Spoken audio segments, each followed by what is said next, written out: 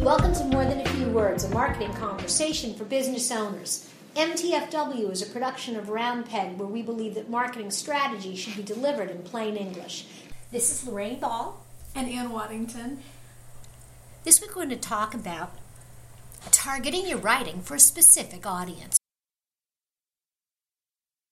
Who's going to be reading it? And how does that change if you're writing for a tech company or a food company? Definitely writing for a food company allows you to be a lot more creative. You can be kind of fun. It's very lighthearted. You're talking about food, and that's very enjoyable for most people.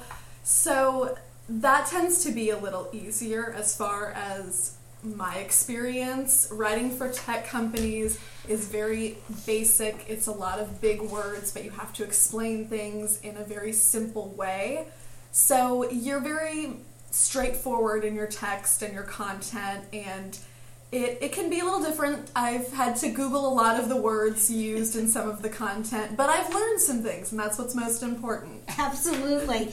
And I think that a lot of times people don't realize how much you have to adjust. For some of those tech companies, if we were writing content that was going to go to other owners of other tech companies, we could use more of the jargon and more of the technical terms. If we're trying to promote their services to consumers, however, you have to dial it down.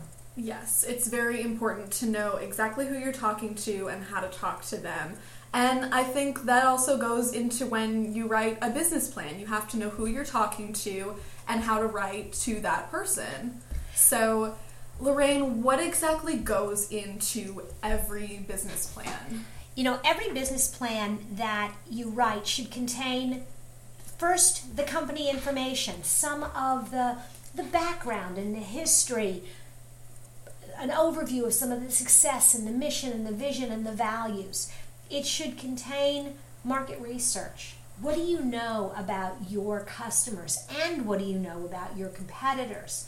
And what are the market trends that indicate you have a chance of being successful? Being successful is very important. You don't set out to fail, at least in the beginning. Sometimes you will, but it makes you a better person. Absolutely. But the other side, and I think this is where a lot of business owners maybe get a little sidetracked, is they focus so heavily on that, they forget about the plan. What is the strategy? If you say you're going to target 18 to 25-year-old women, how are you going to do that? And how is that going to be different if you're targeting seniors? So what are your marketing strategies, your pricing strategies? And then the more internal, the operations. Okay, you're going to try to target these people, you're going to do these things. How are you going to organize your business? How many people? What kind of resources? How's everything going to come together? And then finally, the numbers. The dreaded numbers. I was never a numbers person, and I don't know if I ever will be, but they are important, I guess. Yes, they are. I keep hoping that someday I'm going to have somebody else at Round Peg who is a numbers person. You will.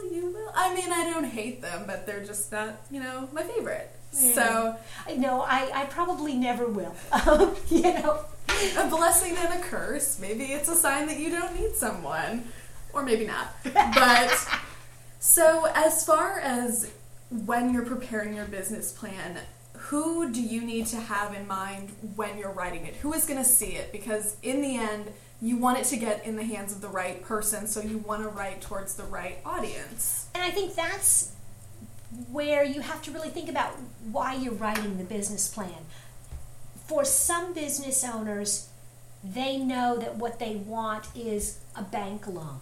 Or a lot of times if you're going to lease retail space, the property management company wants to see your business plan. They want to know that you've thought through the details, and they're not going to lease space to you and then you're going to go belly up in 2 months. Believe me, it happens.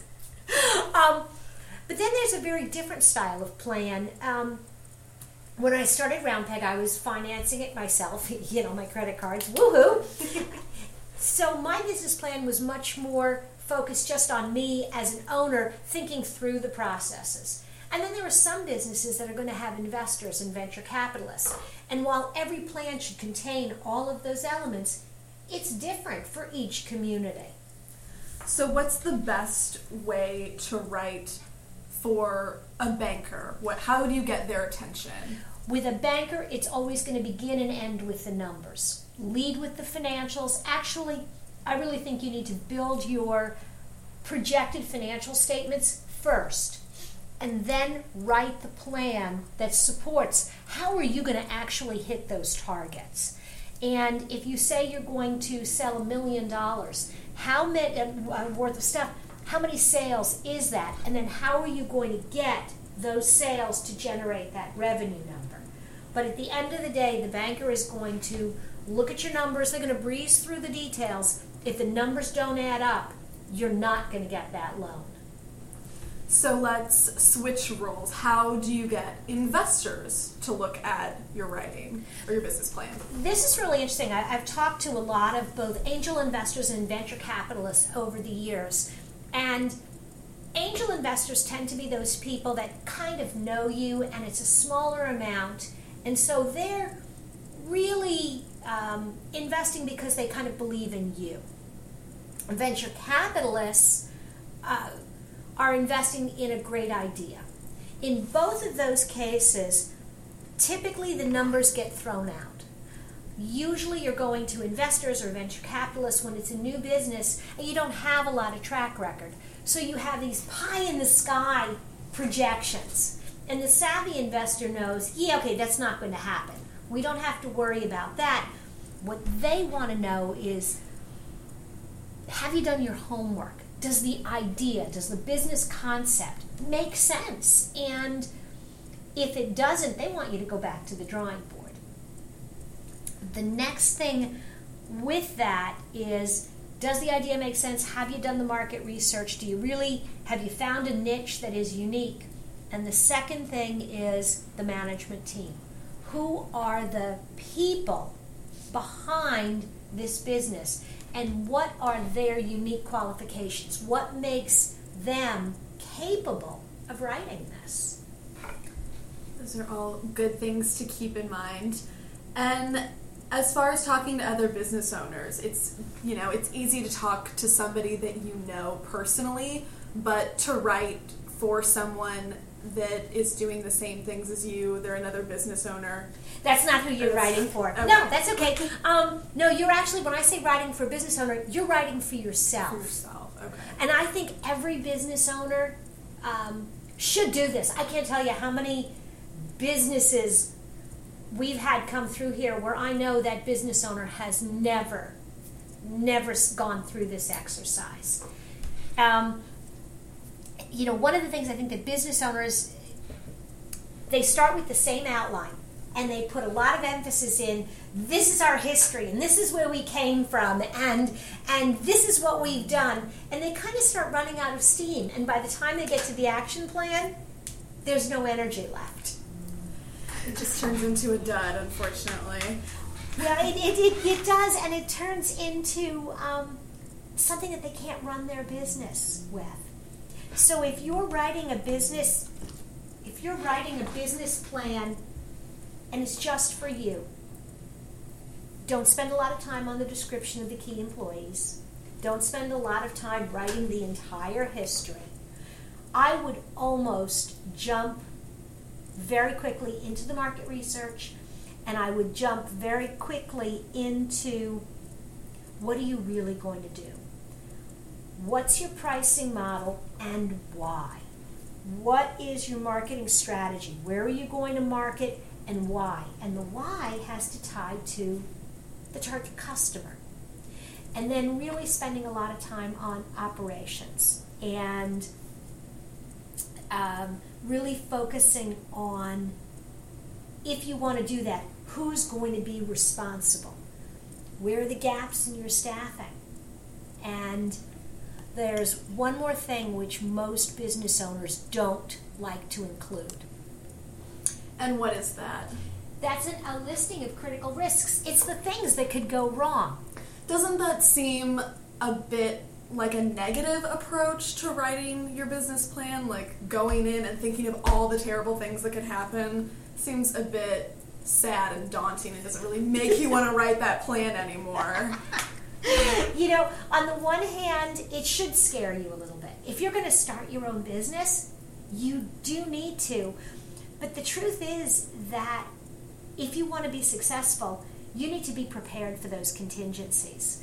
I had someone say, well, I don't want to tell my banker what can go wrong because then he won't lend me money. Well, here's the thing. He already knows what can go wrong. And what he wants to see is do you. Exactly. So, you know, that last section, that critical risk, that discussion of what do I do if a new competitor comes into town? What do I do? We have a lot of home services companies right now that are struggling with the weather. Do they have a contingency plan for 10 days of sub-zero weather when their guys can't work outside? You know, what do you do if your entire computer system crashes? What happens to your business when the worst happens? And having that plan in place and really taking the time to think about it means that you can survive the worst. It's almost like in PR, you have to plan for crisis management and you need to know these are all the things that could possibly go wrong. You don't want them to, but you need to be prepared. So, I mean, it makes perfect sense. And I don't think it's being negative at all. It's just being prepared and showing that your business will be prepared and that you know what you're talking about and you're ready to take your business head on and that, you know, you're going to be successful. Absolutely. So, as you're listening to today's program, this is Anne's first episode sitting in the co-host seat, and I think she did a great job. Don't judge me too harshly, and hopefully you aren't so outraged that Allison is gone that you will listen again next week. Absolutely.